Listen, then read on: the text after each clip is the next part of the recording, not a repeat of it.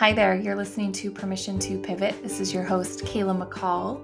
Today we're talking to Jacci Turner, and she is talking about her relationship with church. And she was a minister for many, many years, and her husband were becoming more and more involved in the LGBTQ plus community. And she just talks about how that shifted her relationship with the church she'd been with for a very long time.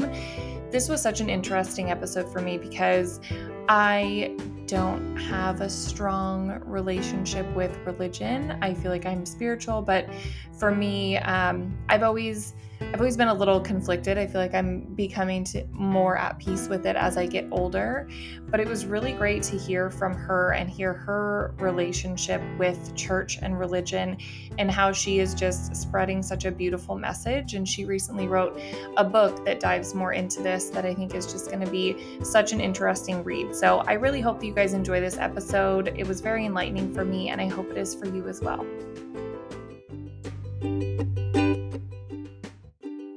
Hi, Jacci. How are you? Hi, I'm so happy to be here. Thank you for Oh, inviting me. yes. Thank you so much for coming on. I'm very excited for our conversation today, and I'm looking forward to hearing all about you and the pivots you've made through your life. So thanks again. Yeah. All right. Well, we're going to jump right into my icebreaker question, which is when you were little and people would ask you, what are you going to be when you grow up? What did you tell them? Well, I want to assure you that I grew up in a good family before I tell you the answer. Because what I wanted to be when I grew up was an orphan. And Oh, okay. All right. and the reason is not because I had a bad family, but because if you think about the best books like Annie or Anne of Green Gables or Boxcar Children, the orphans had all the best adventures. And Mm-hmm. so from an early age, I just wanted to have adventures. So I thought Mm-hmm. if I could just be an orphan, I could have adventures. I could be off in the world just doing whatever it is that I want. I could be independent, nobody telling me what to do. Yeah. Oh, that's Yeah. really funny. I feel like maybe this is even more of a tell to maybe the childhood you had, because I think when you have something really great, you think, Yeah. you know what I mean? You're more comfortable being like, well, I wish I had this crazy chaos that happens over here with, the Boxcar Kids and little Orphan Annie and all of that kind of stuff. That all seems a lot more exciting and Yes. appealing. Because I Yeah. didn't actually know any real orphans, so Hmm. it probably would have dampened the whole idea. Yeah. Yeah. So as you were growing up and navigating childhood and early adult life, what were some of the adventures that you brought into your life to keep things Mm. exciting? Well, people always ask me because I'm a writer, they say, when did you start writing? And the thing is, I was what you would call a reluctant reader. So I wasn't one of those kids that started reading early. My best friend introduced me to horse books at some point, and then I was like, hey, this is great. And so I started loving reading. But what I did was I did plays from the time I was about 5. I Mm. would create these little plays for the neighborhood kids, and I would charge them a nickel to come see my plays. So I've always been a storyteller and not really a writer, but someone who I did theater in high school, I did theater in college. I just loved acting and creating, characters. And so that was always super fun for me. Yeah. Yeah. And entertaining other people. Yes. Yeah. Extrovert, extrovert. Yes. Yeah. Yeah, for sure. I love that. I think it's such a, always such a creative outlet. And I feel like being an author, yeah, doesn't necessarily mean that you always love to sit down by yourself with your notepad and just write stuff all day long.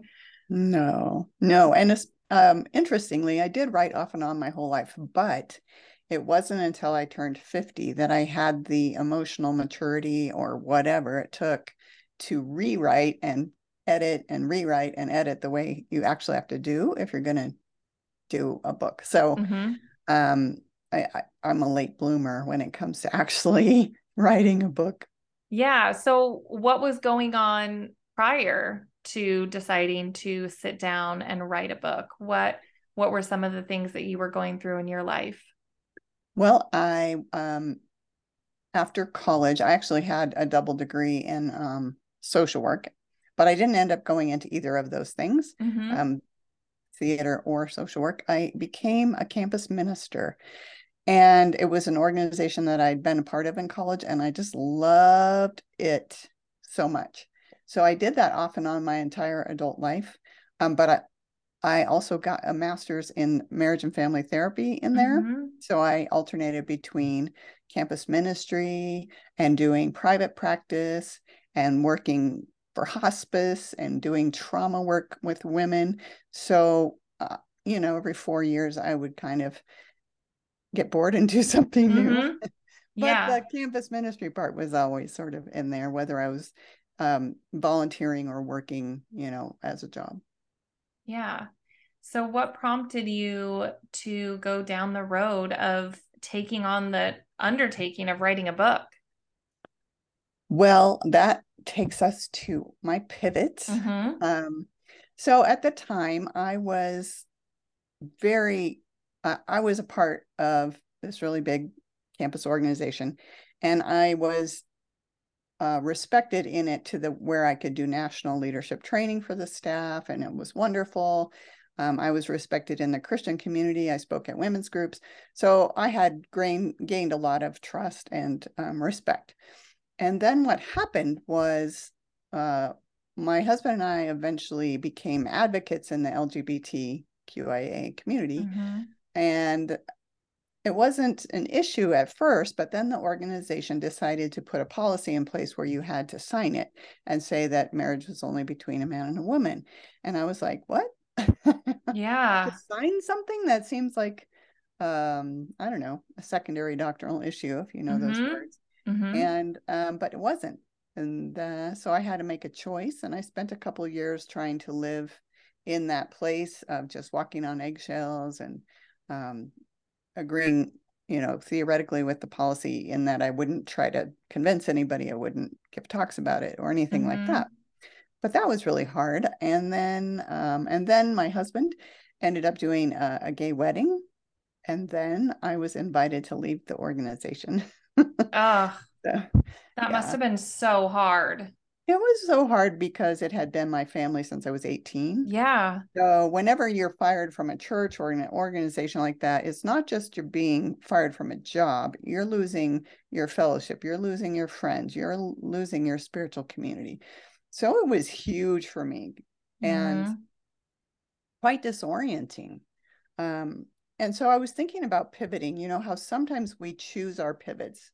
Mm-hmm. We One of the people you interviewed said, she left a big job to travel, and another one Mm-hmm. said, they had a 9 to 5, but they decided to be an entrepreneur, right? So some of Mm-hmm. our pivots we choose, but sometimes pivots are thrust upon us. Mm-hmm. So maybe Mm-hmm. your spouse decides they don't want to be married anymore, or maybe you get a disease, or maybe you're gay and you haven't come out of the closet and someone outs you, right? Mm-hmm. Sometimes we are just thrust into a pivot, and that's what happened to me.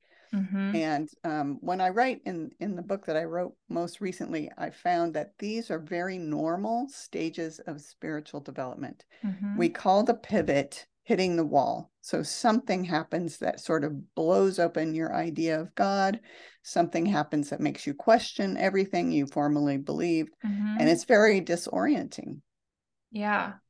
Yeah, I can imagine that. And I feel like it's very interesting and I'm glad I'm glad to have you here talking about this because I feel like in the climate of the world right now, I feel like there's a lot of people that feel like religion is playing an interesting role within politics and I feel like it's unfortunate. I have my parents are Catholics and they're great people and they feel like their religion's almost getting torn apart because it's being used in this way.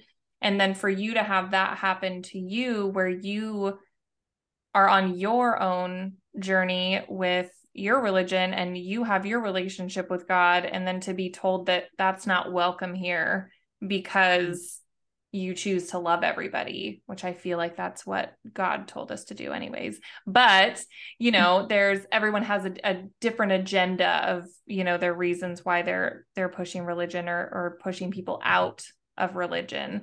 So I feel like it's such an important thing to talk about. And I love talking with people that have been very much in that community and been a part of that. And I mean, you put your love and work and so much of your life into it. Yeah. And it is happening around the world, and it's happening largely because of politics, I believe. Mm-hmm. Certain parts of the Christian fundamentalist group have decided to align themselves with power instead of Mm-hmm. love, which is dangerous throughout history. we don't Mm-hmm. need we don't need any more Constantine messing up the church. But Yeah. yeah, and so there are so many people right now who are going through deconstruction of their faith and trying to figure out, well, I still love God, I still love Jesus. What am I supposed to do with that? How am I Mm-hmm. supposed to be when I'm not welcome in these spaces or my friends aren't welcome? And so it's a very natural phase of spiritual development to live in this sort of disorientation where there's bitterness and sadness and anger. But if you can get the support you need through that, then it leads to a more open and lovely time where God is actually bigger, and your spiritual life is actually deeper. So if you can hang in there, it can be beautiful. Yeah. Yeah. So when you left that organization, what what were things like for you and your husband then? Did you have people to lean on that were also leaving, or? Yeah, it took a while to find those people. That was one of our biggest questions. Like, how do you find your people? Because they're not hanging out in the places that you used to frequent. So it was hard. But what we did at first was we were like, well, if I'm willing to get fired about this, I should try to help in some way. Mm-hmm. So we started an organization called Shalom, which besides peace also means unity and completeness, and that idea that everyone is welcome. And so we did a ministry to people who had been hurt by the church, who were on what we call our rainbow family. And we did that for 3 years, and it was beautiful because those people had no judgment toward us, and they had been Mm-hmm. through way worse things than we had been through. And so it's a very soft place for us to land in that community, and very loving people. And we healed. It took 3 years, but we started to heal. Mm-hmm. Oh, that's amazing that you created that. Is that something that's still ongoing right now? No, after 3 years, it was amazing the things that we saw. And I think because developmentally, when people come out, especially at a later date when they're older, they're kind of stuck. And so what we saw happen with our group was that some people got married. We had a couple weddings. Some people adopted children, some people bought houses, and they were able to move forward in Mm-hmm. their, maturation and their normal stages of development. And it was great to be a witness and to be part of that and to support it. So we're all still friends. We all still hang out and Mm-hmm. love each other, but they didn't feel the need to keep going in that group because they had moved on. Yeah. Yeah. What an amazing place you created, though, for those people and for you guys at that phase of your life. Yeah, it helped a lot. And I also want to bring up the discipline of spiritual direction. I'm not sure if you've heard of it or if your listeners have, but it's an ancient practice where someone who's spiritually mature sits with you and just listens to you for an hour and asks good questions or notices themes that you're bringing up. And they're like a companion on your spiritual journey. So going through that, having a spiritual director was super helpful for me. And that Mm-hmm. was another support that I just was so grateful for. Yeah, that sounds really helpful to have somebody to kind of talk through a lot of those thoughts and feelings with, but somebody that I'm sure has your best interest in mind and just wants to Mm. really help you throughout that journey. So Yeah. where did that point leave you after that 3 years of having that group that supported each other and everybody kind of went on their way and felt healed and yeah, where did that leave you? Well, what happens when you get out of stage 4 and move into stage 5? And those are all listed in the book, but it's like you have a bigger basket and you're holding this basket, and suddenly you can see God in more places. You realize God is present in everyone. You can enjoy things that might have been off the table in the past, like a Rumi poem or yoga. Mm-hmm. Things that, were not allowed in the past are now like, oh, this is actually a wonderful thing to experience. Mm-hmm. So I started doing those kinds of spiritual practices, silence and solitude and Lectio Divina and all kinds that are also in the book. But it's important to have spiritual practices that nurture your inner self. Mm-hmm. And I had gone to training to be a spiritual director before this happened, thankfully. And so I ended up being a, a trainer of spiritual direction. So now I run this group for Nevada called Christian Formation and Direction Ministry, where we train spiritual directors to listen to people well. And it's part of a bigger organization. There are about 6 different chapters in different states. So it's really fun to be a part of that and to have been invited in, and now to actually run it. It's just a joy and a pleasure. That's that's really amazing because I feel like now more than ever people need that. They need to feel accepted in whatever phase they are in their spirituality, like you said, like the people that are going through the confusion, feeling of loss, feeling of not belonging somewhere, to have places like that and people like that to lean on. I can only imagine how much that is helpful to a big group. Yeah, and now because of the internet and Zoom and the pandemic, you can find spiritual directors online. And Mm-hmm. if you go to Spiritual Direction International, there's thousands of directors no matter where you live. But if you can't find one, there are several that are online. And you just meet once a week for an hour and you talk about your spiritual journey. And they're not there to give you advice, they're just there to listen and encourage you. So it's a pretty cool thing. That's really neat. That's really neat. So then where did the book come into, was this before being a part of this group that you decided to start writing the book? Was this something you decided to start after or? Well, what happened was, I'm not sure if you're familiar with the Enneagram, but it's Mm-hmm. it's a personality thing, but it's way deeper than that. Yeah. Uh, and I had taken it as part of my spiritual direction training. And I realized that I'm on the Enneagram, I'm a 2, which is a helper, someone that always wants to help. But if you study it, there's like a place you go when you're happy and a place you go when you're stressed. And the place you go when 2 is happy is to a 4, which is this creative person, the theater person. And I realized I hadn't been doing theater since my kids grew. We used to do theater together, community theater, but Mm. it takes a lot of time. So I Mm-hmm. stopped, and I thought, well, I can't do theater anymore. What can I do that's creative? Because I hadn't been doing that. And I realized I could write. And and that's when I started writing. And I started writing young adult and middle grade fiction. So I actually have, Mm-hmm. that was when I was 50, and I have 13 or 14 of those books up. Oh, that's So amazing. this book is my first nonfiction book. Um, Okay. but I love the things I was learning. And I wanted other people to have the words for their experience, because that's what I was given when I was reading different books. Like, oh, that's what's happening to me. Now I have words for my experience. I wanted people to have that experience about their spiritual disorientation and how to get through it.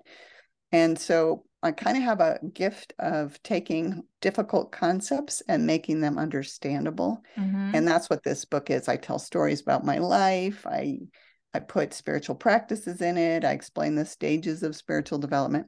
And I just really wanted to give that to the world, because we're all going through this crazy disorientation and Mm-hmm. deconstruction. And when the book came out, I was so excited because it's really pretty, and It is really the pretty. cover's gorgeous.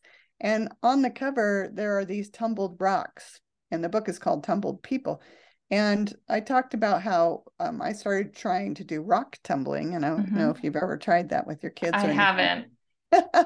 It's harder than it looks. It takes like a month. You have to put these different levels of sand and then you have to rinse it and it's disgusting and gooey. And then you put in another level of sand and you do it for another couple of weeks. But at the end, you get these gorgeous rocks. And I thought Mm-hmm. that was a perfect analogy of our world and the things that we go through. We get tumbled. We get tumbled and tumbled and tumbled. And we can cooperate with that process and become beautiful, soft, loving rocks, or Mm-hmm. we can resist it and become bitter, angry people. Mm-hmm. And I figure our world has enough bitter, angry people, and we need more soft, beautiful rocks. So that's Yes. the analogy.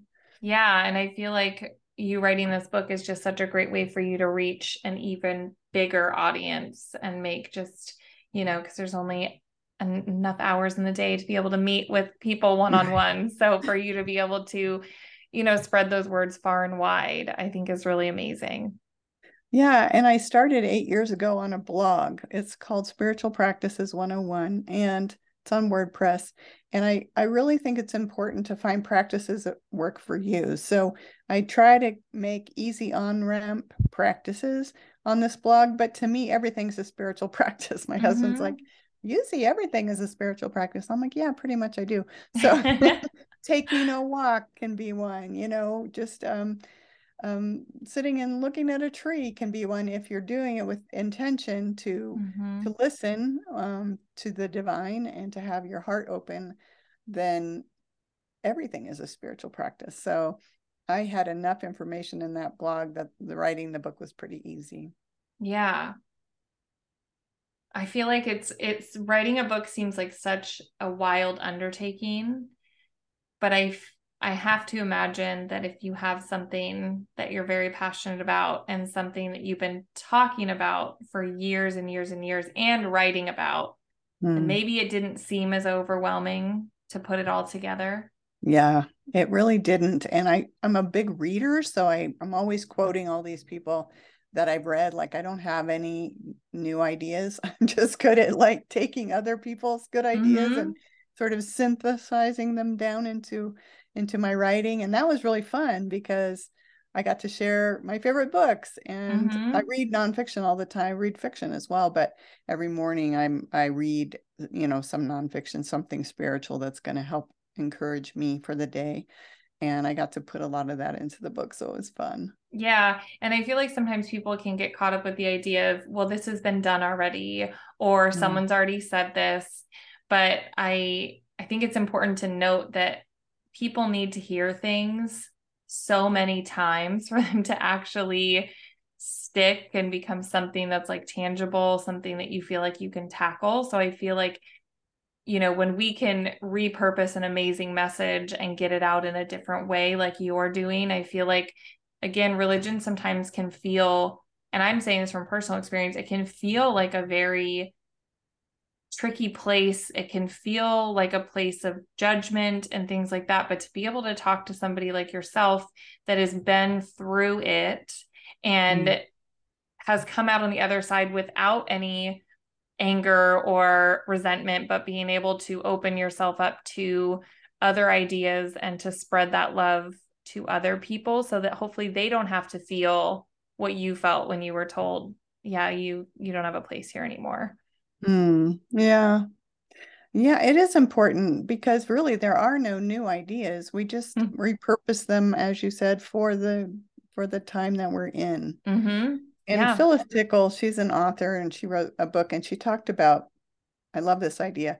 Every 500 years, God throws a garage sale for religion and gets rid of all the calcification that has come onto the church, right? And shakes Mm-hmm. it off so we can start over.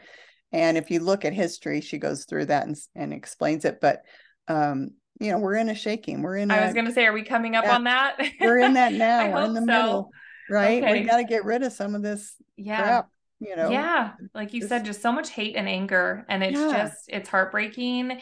And people like you are just such a light. And I'm very excited to explore your book. And I love the idea of not having to like choose one thing, but being able to really focus on like spirituality and being loving and kind and all the things that you can practice to just be that better person in the world.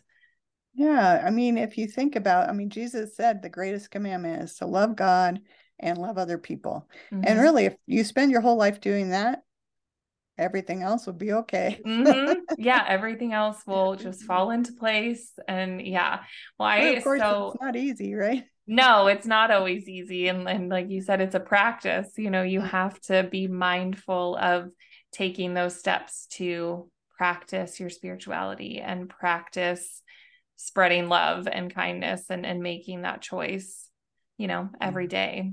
And um I think that it gets easier the more that you practice. Yes. Yeah. And, there's always going to be people that trigger you, like often family members, Yeah. because, you're stuck with them. Mm-hmm. Mm-hmm. Everyone else you can be grace filled toward, and then you go to a family gathering and you're like, Mm-hmm. Mm-hmm. So it's good. It's good to keep being aware of that, being Yeah. mindful, as you said. Yep. Well, and I feel like I read one of Brene Brown's books, and she had mentioned something about like how dangerous it is to dehumanize each other. And Mm, that in our climate right now, that's a lot of what's been happening. And that was a huge eye opener for me because, I had family members that, leaned really extremely one way. And I was just getting kind of that tunnel vision on like, well, that's just the person you are. And being able mm, to like peel back that layer and remind myself that, people can feel certain ways about things, but we all still are people.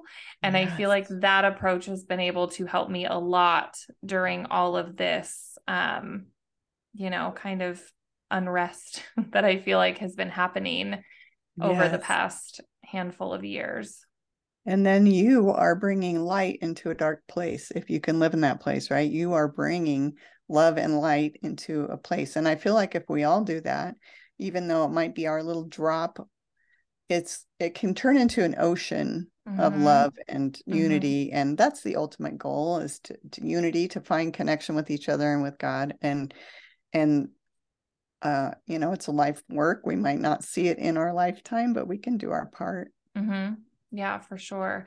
What advice would you give to somebody out there that is thinking about making some kind of change or, moving more towards finding joy? What advice would you give? Oh, that's a good one. I think I would encourage them to find a support system for any big change if they can. If they can't, often online you can find almost anything, right? There's a Mm-hmm. Facebook group for everything, but or a hashtag on TikTok. You can find Yeah. your people these days, which is Yeah. great. But I would get a support system. I would find a spiritual director if it's a spiritual change, just so that you don't go into it alone. In all of my young adult fiction and middle grade fiction, I believe that if we work together in community, we can change the world.